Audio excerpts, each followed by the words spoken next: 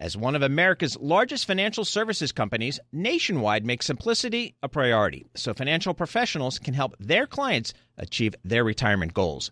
Nationwide Investment Services Corporation, member FINRA, Columbus, Ohio. It can be hard to see the challenges that people we work with every day are going through. I'm Holly Robinson Peete. Join us on The Visibility Gap, a new podcast presented by Cigna Healthcare. Download it wherever you get your podcasts.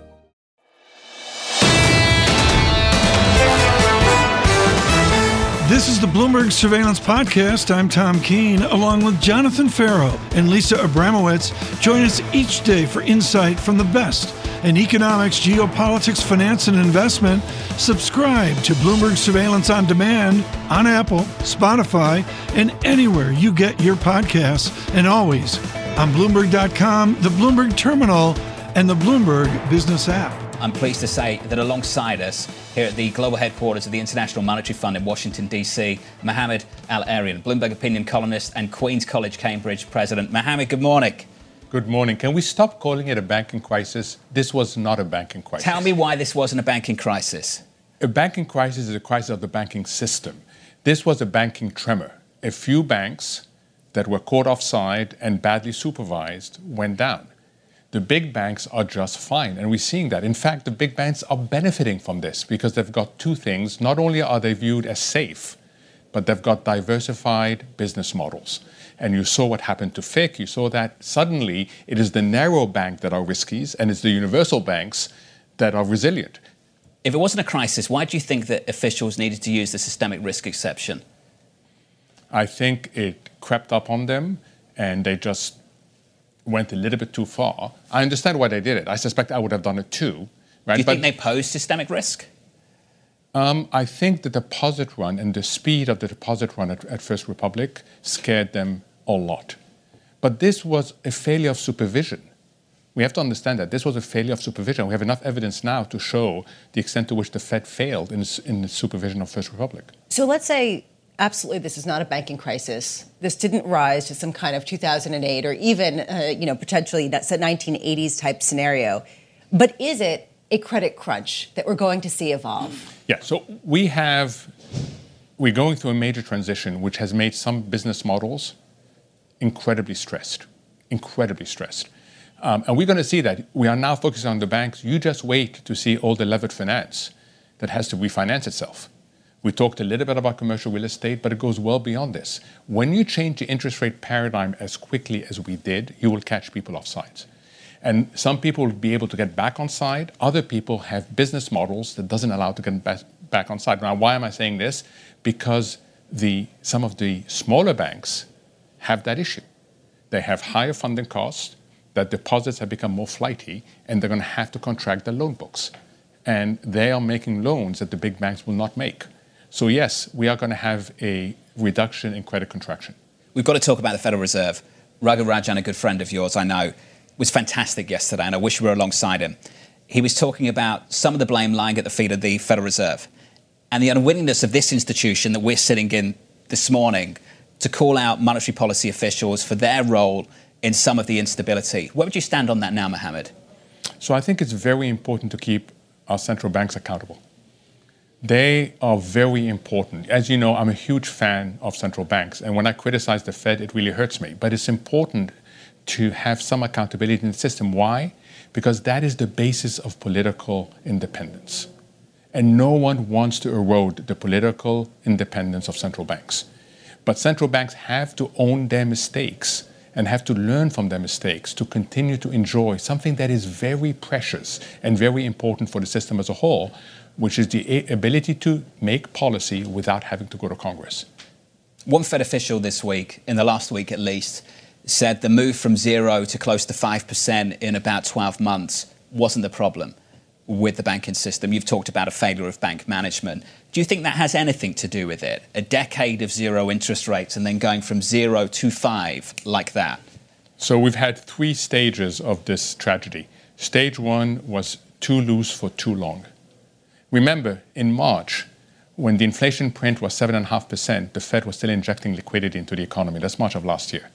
We should have started tightening policy significantly a year ago. The second problem is that after this whole long period, the Fed mischaracterized inflation. So we lost 9 months of possible policy adjustments. When you start late, you end up going higher and staying there for longer. That is the logic. That is why timely policy responses are so important.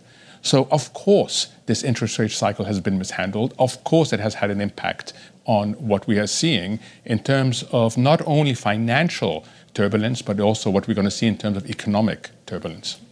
At your Cambridge, there is a spectacular stained glass window of a Venn diagram. It is just a remarkable stained glass window.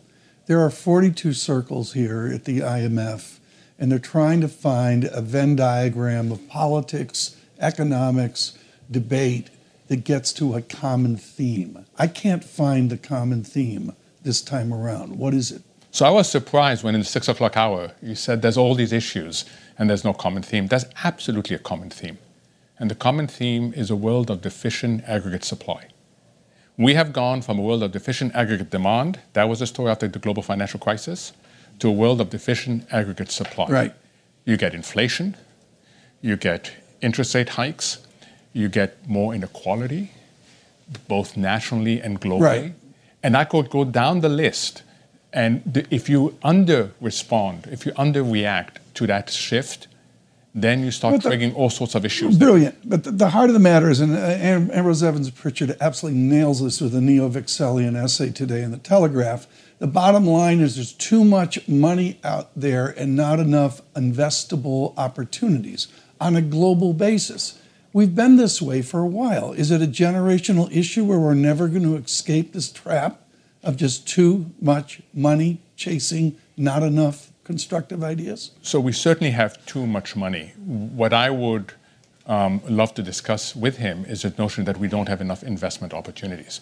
We are going through major transition. The energy transition is a major investment opportunity.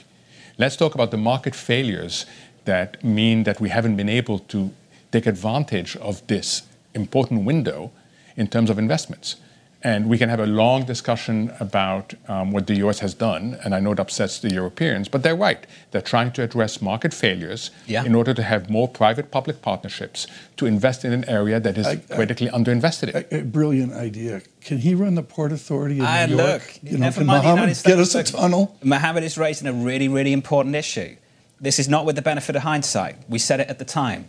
Germany and the European countries who had the luxury of incredibly, exceptionally low interest rates didn't make the move to invest in a way that they should have done. Well, the way I would, in Davos, it's simple. There's all these fancy placards and marketing ideas of infrastructure and, McKinsey-like 80-page documents on development, and it just hasn't happened. Do you not remember when Wolfgang Schäuble left the German finance ministry and they all stood outside and did that black zero as if it was something to celebrate? It was a total failure of policy over the last 10 years. Well, this is this word austerity, which really hasn't come up here. And economic policy as well. Are we going to see austerity in Britain again? I mean, within the shocks that we see now, Britain is so comfortable with austerity, aren't they? No, unfortunately, Britain has become comfortable with low growth. That's the problem. We have three issues, and with my friends, people you know very well, Michael Spence and Gordon Brown, we've been working on this for a while. We have three issues. One is we have inadequate growth models. We have to rethink how we grow. Two, we have inadequate domestic policy implementation. And three, we have inadequate global policy coordination. Those are the three big areas. Now, there are solutions to all three. That's the good news. But we've got to focus the discussion. Mohammed, well said. And thank you for being so generous with your time. Well, thank you. It's fantastic as always. Thank you, sir. Mohammed El-Erian. Joining us now is Ken Leon, the Director of Equity Research at CFRA. Ken, you've had about 10, 20 minutes to go through some of these numbers. What stands out for you? These banks are not only resilient, but they're making money. So what we did see, particularly in the consumer area, is strength in the private and the wealth management. Credit card was flat. Capital markets are strong, and I think maybe the conversation has been missing this, is that we're going to see these banks do better ahead. We hit the trough. So I would say the worries about the large banks is over. They're resilient, and even if this is the first time too, deposits are down, but loans are up. the first time that metric changed in maybe 6 quarters. Perhaps that's a good thing. And quietly, JP Morgan is offering you, John, a 5% one-year CD rate. So even if the deposits go out, they're quietly taking money from smaller banks. Hey, Ken, you've been following this for decades, and the tone changes. You can go back and look from annual report letters from 15 years ago that are embarrassing and they're vogue. Is the vogue now for these banks to talk down their scope and scale? I look at the revenue pop in JP Morgan, and I would suggest his government affairs people are telling Mr. Diamond, shh, don't let anyone know. Are they almost too successful? You're spot on. And the issue here is really the messaging, and that it's not that we have too much capital and we're restricted, because there's going to be regulatory costs and more regulation as relates to holding capital, especially exiting Basel III endgame. So the story here really is making sure investors are comfortable that they can get dividend growth and buybacks at levels commensurate with the last 2 or 3 years. And that's going to be really the debate they have behind closed doors with Michael Barr and the bank supervisories on the stress test, not this year, but next year. So that's the important thing for investors, is knowing that these banks are not only resilient and profitable, but they can get a total return on their investment. Ken, I want to build on what Tom is saying, because he's absolutely right. We're talking about credit crises and the potential for some sort of fragility. And we're talking about JP Morgan expecting to bring in $81 billion of net interest income this year, which is far above what people were expecting. They are minting money. At what point are we expecting some of the discussion from the C-suite to be gloomier than perhaps it really is, to perhaps divert a little bit of attention from what's going on in the bottom line? The bottom line speaks for itself, and that's what moves markets. Gerard was correct that we may have hit peak net interest margins, but looking back over the last 5 years of the large banks, only JP Morgan was able to grow net interest income from 2017, mostly because they expanded their loan activity and their book. But overall, the picture is good. And that was our point in the middle of March, is that obviously there was tremendous concerns about financial stability, but it was a great time as some of the large banks have sold off, and we took advantage. And I think the capital markets still can give you a strong punch in the second half of the year, because right now we're at the trough in terms of underwriting and also mergers and acquisitions. You know, Ken Leon's dead on, and Lisa, I think this is so important. Max Abelson tearing this apart for Top Live right now. This is a surreal conversation, and Mr. Leon and Cassidy touch upon this. Their return on equity is 18%. They are minting money. Shh, don't let anyone know. So how much is this a JP Morgan story, and how much is this a broader banking story? And Ken, that really will ultimately be the question through the rest of this year, as perhaps people parse the differential between the JP Morgans of the world and all of the, I don't want to say Silicon Valleys of the world, but perhaps the First Republic banks of the world. There's 2 iterations here. The first one is, if you're diversified and you have large capital markets businesses, you're going to outperform. The second part of this is really related as you look at not only the super regionals, but smaller banks. They have a narrower total asset mix, a higher percentage of commercial real estate loans and commercial loans. And the consumer will probably slow down a bit in the second half of the year. We saw that in the JP Morgan results on credit card revenue. Hey, Ken, this was wonderful. Wonderful to hear from you. Ken Leon there of CFRA.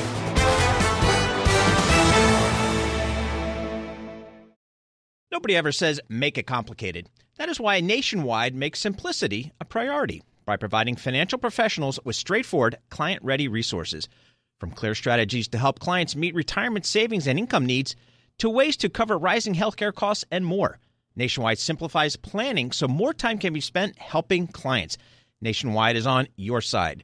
Nationwide Investment Services Corporation, member FINRA, Columbus, Ohio. The countdown has begun. From May 14th to 16th, 1,000 global leaders will gather in Doha for the Qatar Economic Forum powered by Bloomberg. join heads of state, influential ministers, and leading CEOs to make new connections, gain unique insights, and uncover valuable opportunities in one of the world's most rapidly rising regions. Request your invite for this exclusive event at QatarEconomicForum.com.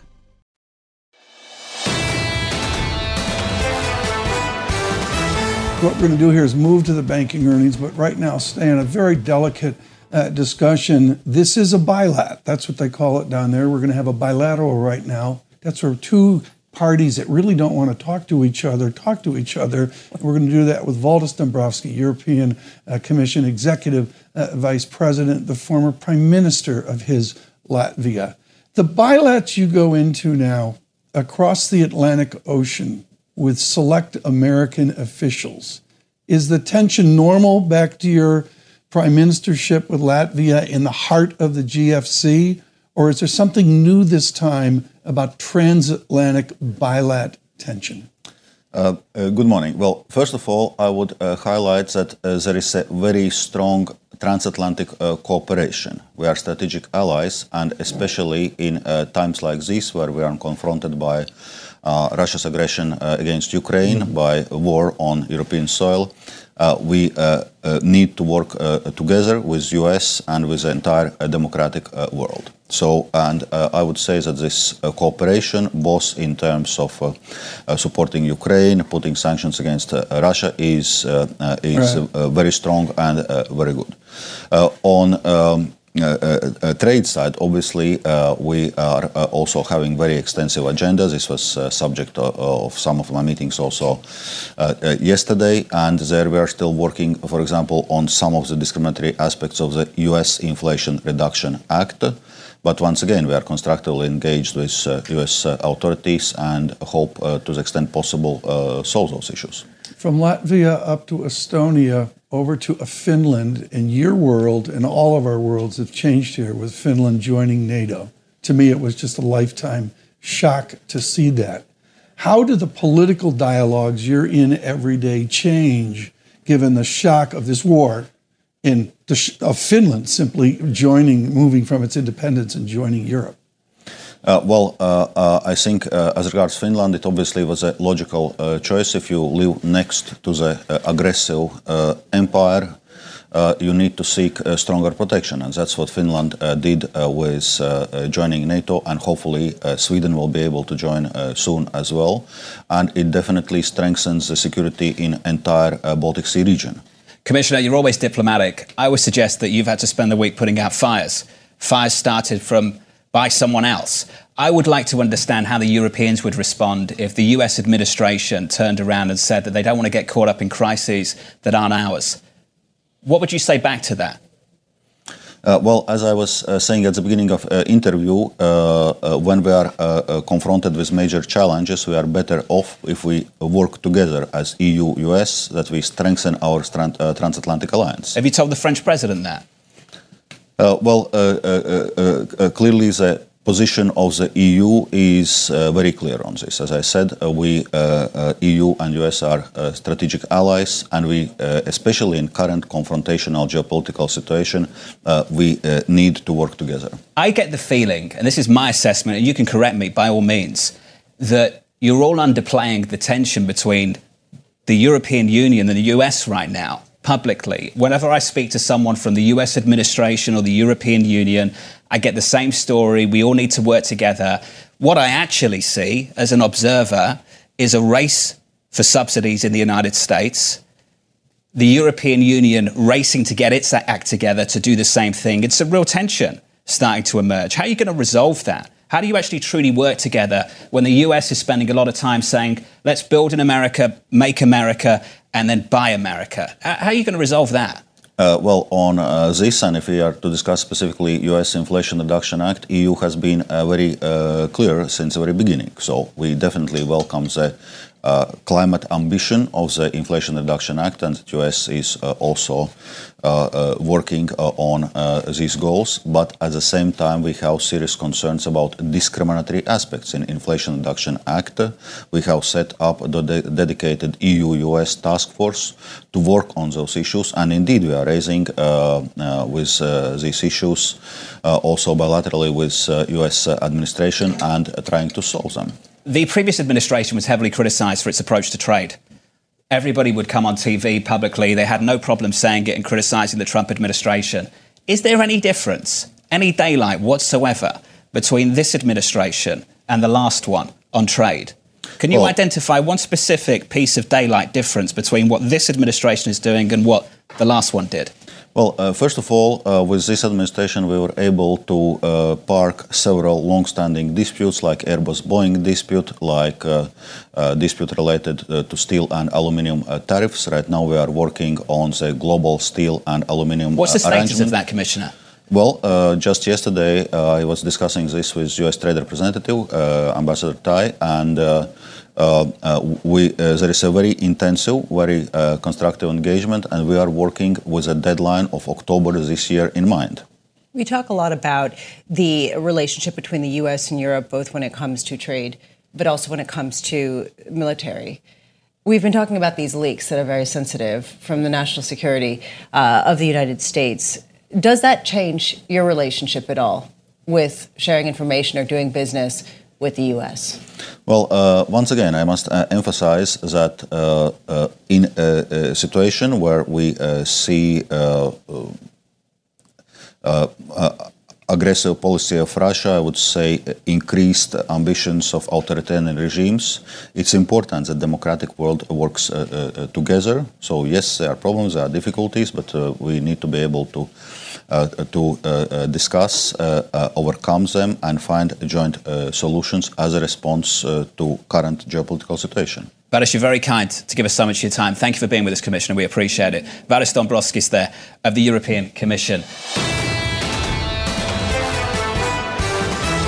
This is always a joy. Joining us now, Lupin Rahman with PIMCO, head of EM, of course, her service to the International Monetary Fund for years, and far more importantly, a student of the ramifications of the central banker to the world, Jerome Powell, and EM sovereign debt. How big of an influence is Mr. Powell right now on Bolivia, on Ghana in the news today, and frankly on other larger, more successful EM economies?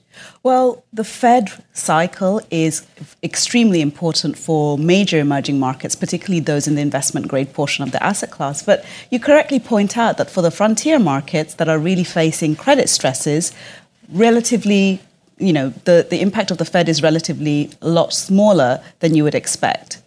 It's smaller than you'd expect, but the fact is there's a multidimensional crisis in EM now. In your study of history at LSE of EM, how is this distress, this tension different than what we've seen back to 1992 and frankly back before that? Well, I take a slightly different view. I actually think the crisis is more in developed markets than emerging markets for the first time in a long time. In EM, you have inflation coming down, you have growth essentially. And you mentioned Korea got out front with rate increases. Absolutely. Korea, Brazil, Chile, the list is endless. And not only that, they've avoided deep recessions, whereas we have the kind of soft landing versus hard landing debate in developed markets. I think that, when we're thinking about crises in EM, it really is a select number of frontier markets that don't form the aggregate part of emerging markets that we actually invest in. And it's important to bear that in mind. For countries like Mexico, like Brazil, like South Africa, like Indonesia, we're extremely constructive. This new phase within their economies, particularly as they're trying to come out of this tightening cycle, is going to be very constructive for EM investors. Lupin, you said this is one of the most exciting IMF meetings you've ever been at. Why? Well, this is the first time we really have a lot of discussions on debt restructurings and, importantly, the role of the multi-development banks and China in debt restructurings. And so this time around, we're seeing a lot of debate and discussion, some pushback from China It's the first time we're really seeing negotiations related to the MDB's senior status in debt restructurings. And the recent global workshop that the IMF held last week essentially highlighted that the MDBs will be committing more grant financing for some of these debt restructuring countries. How much is what you were first talking about connected to this very deeply? That right now the crisis is not in the developing world as much when it comes to the rates picture. It's much more in the developed world, in frankly, U.S., which is the biggest market for a lot of these debt instruments. How much is that coloring the conversation and the willingness to sort of allow things to sort of just go on and losses to gather at a time that's somewhat fraught for the developed world? So I think that, the impact that high inflation in the developed economies has on these discussions is important, but it really isn't the front and center when it comes to the debt negotiations. The debt restructuring issues are long-term.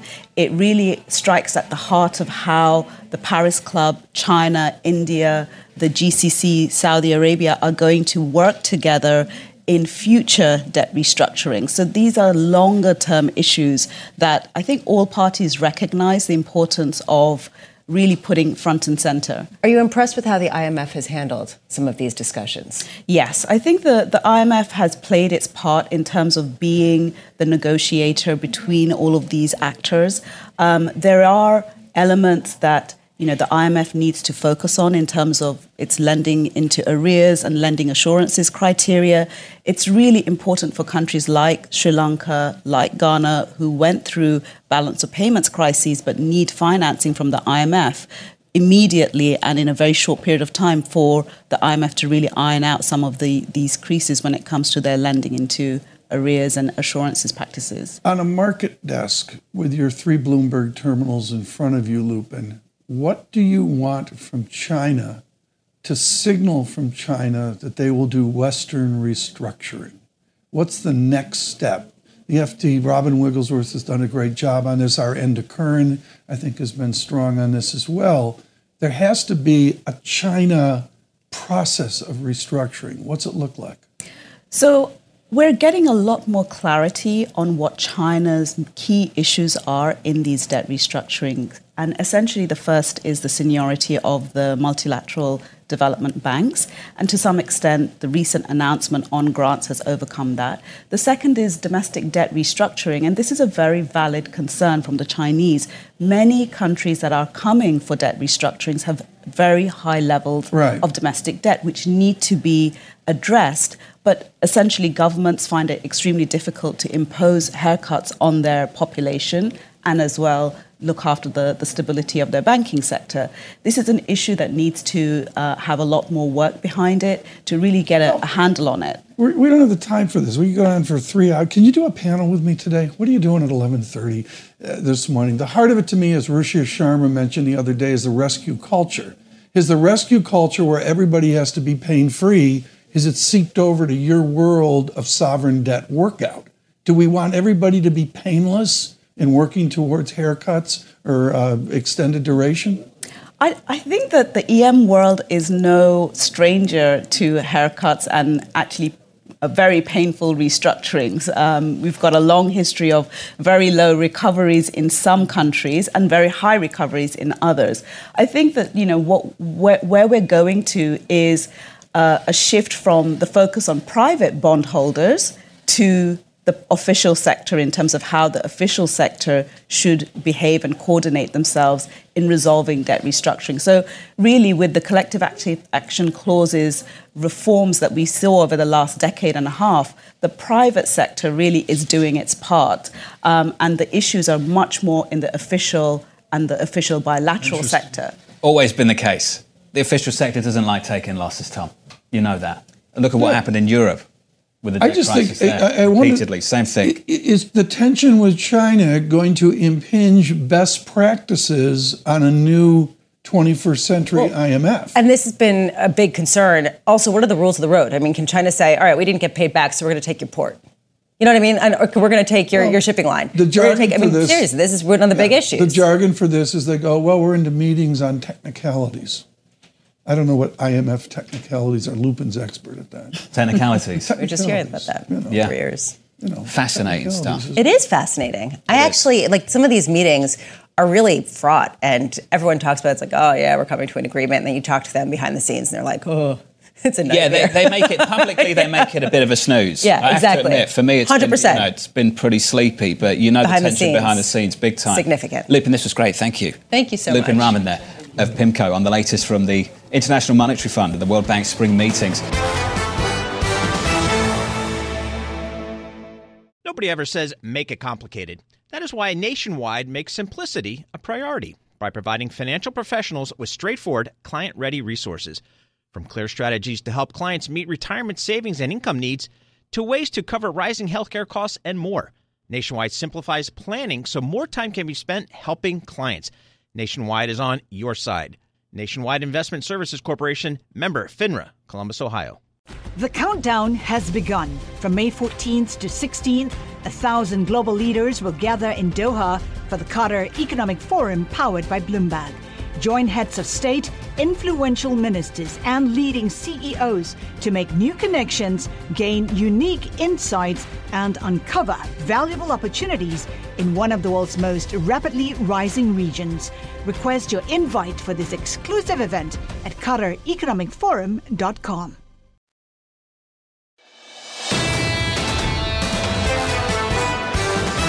We have the advantage, as John and I try to do at Davos or at Jackson Hole, to finish strong with a qualified individual. Eric Nielsen carried the optimism of Europe at UniCredit in the darkest days of a number of years ago. He joins us today with the perspective of his public service at the IMF on the Turkey and Russia watch as well. You were in the trenches years ago of IMF duties.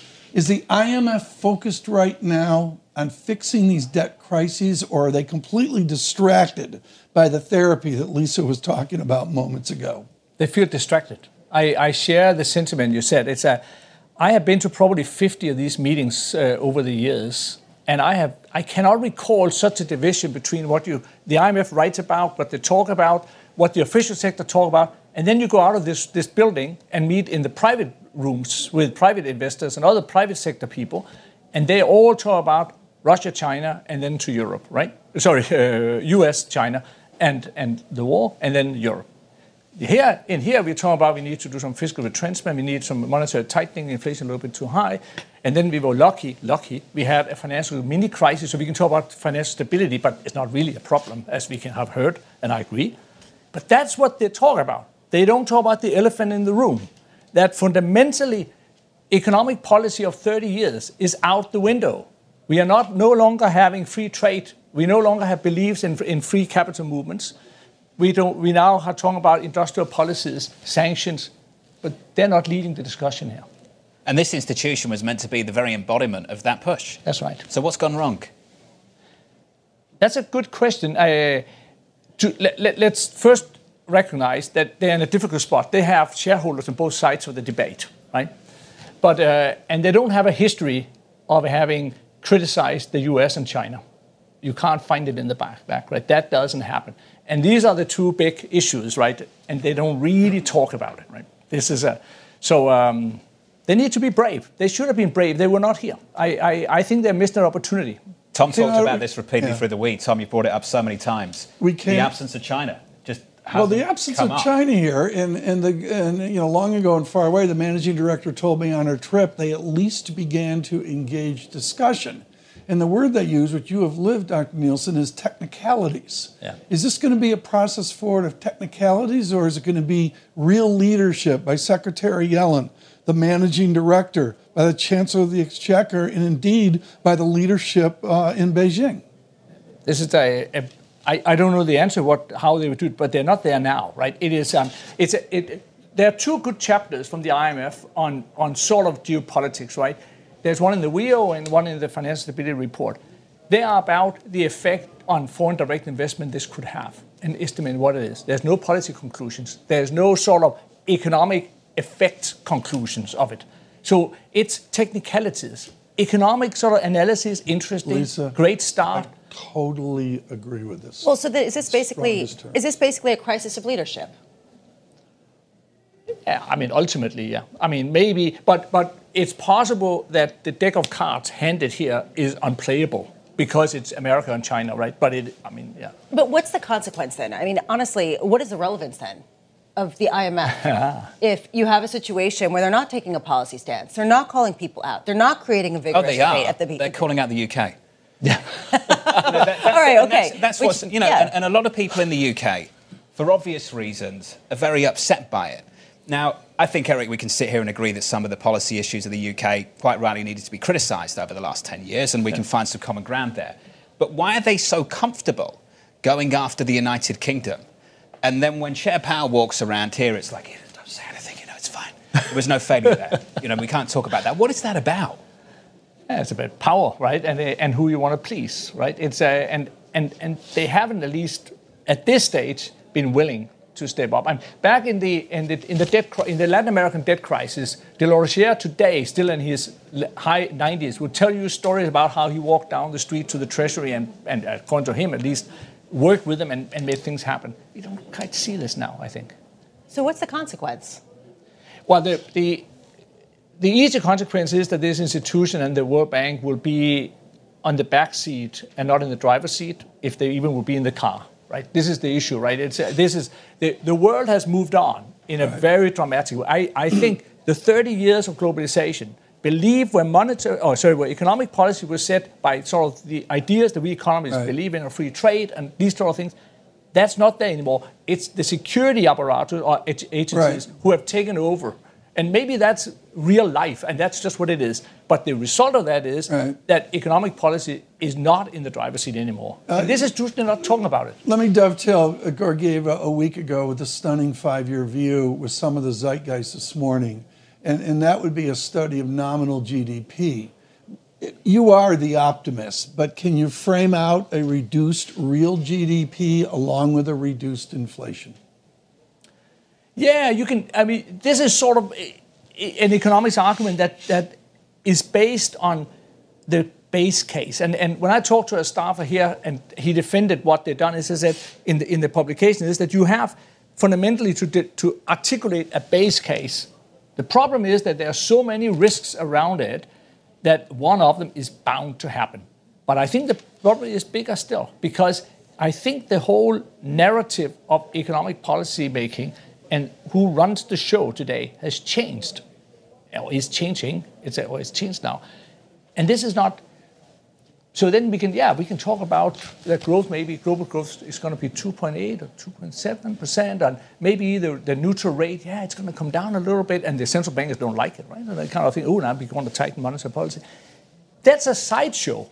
It's a sideshow. It's not the real story in the real world. The clients we talk to, European corporates, other corporates, are like, this is not what they talk about. Inflation is coming down, and yes, we can discuss whether it's 25 basis points, one or twice, or whatever. Yeah. That's not the real story. Can I get to the most important question of the morning? What was better, the $8 stracciatella in Washington, D.C., or the €3 stracciatella back in Milan? Which one? It was very good, the one I had yesterday, I have to say, but most of it landed on the sidewalk. Have you not seen that tweet? It's a great tweet from Eric earlier this week.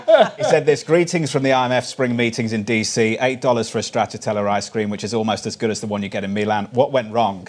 Did the Fed allow US inflation to run away?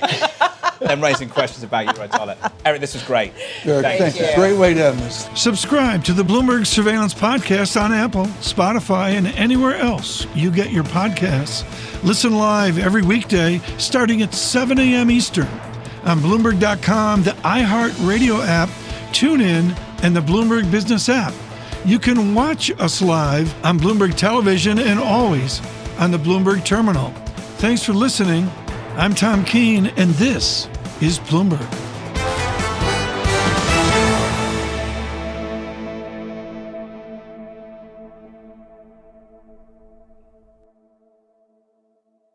The countdown has begun. This May, 1,000 global leaders will gather in Doha for the Qatar Economic Forum powered by Bloomberg, held in conjunction with our official partners, the Qatar Ministry of Commerce and Industry and Media City Qatar, and premier sponsor QNB. Join heads of state, influential ministers and leading CEOs to make new connections and gain unique insights. Learn more at QatarEconomicForum.com.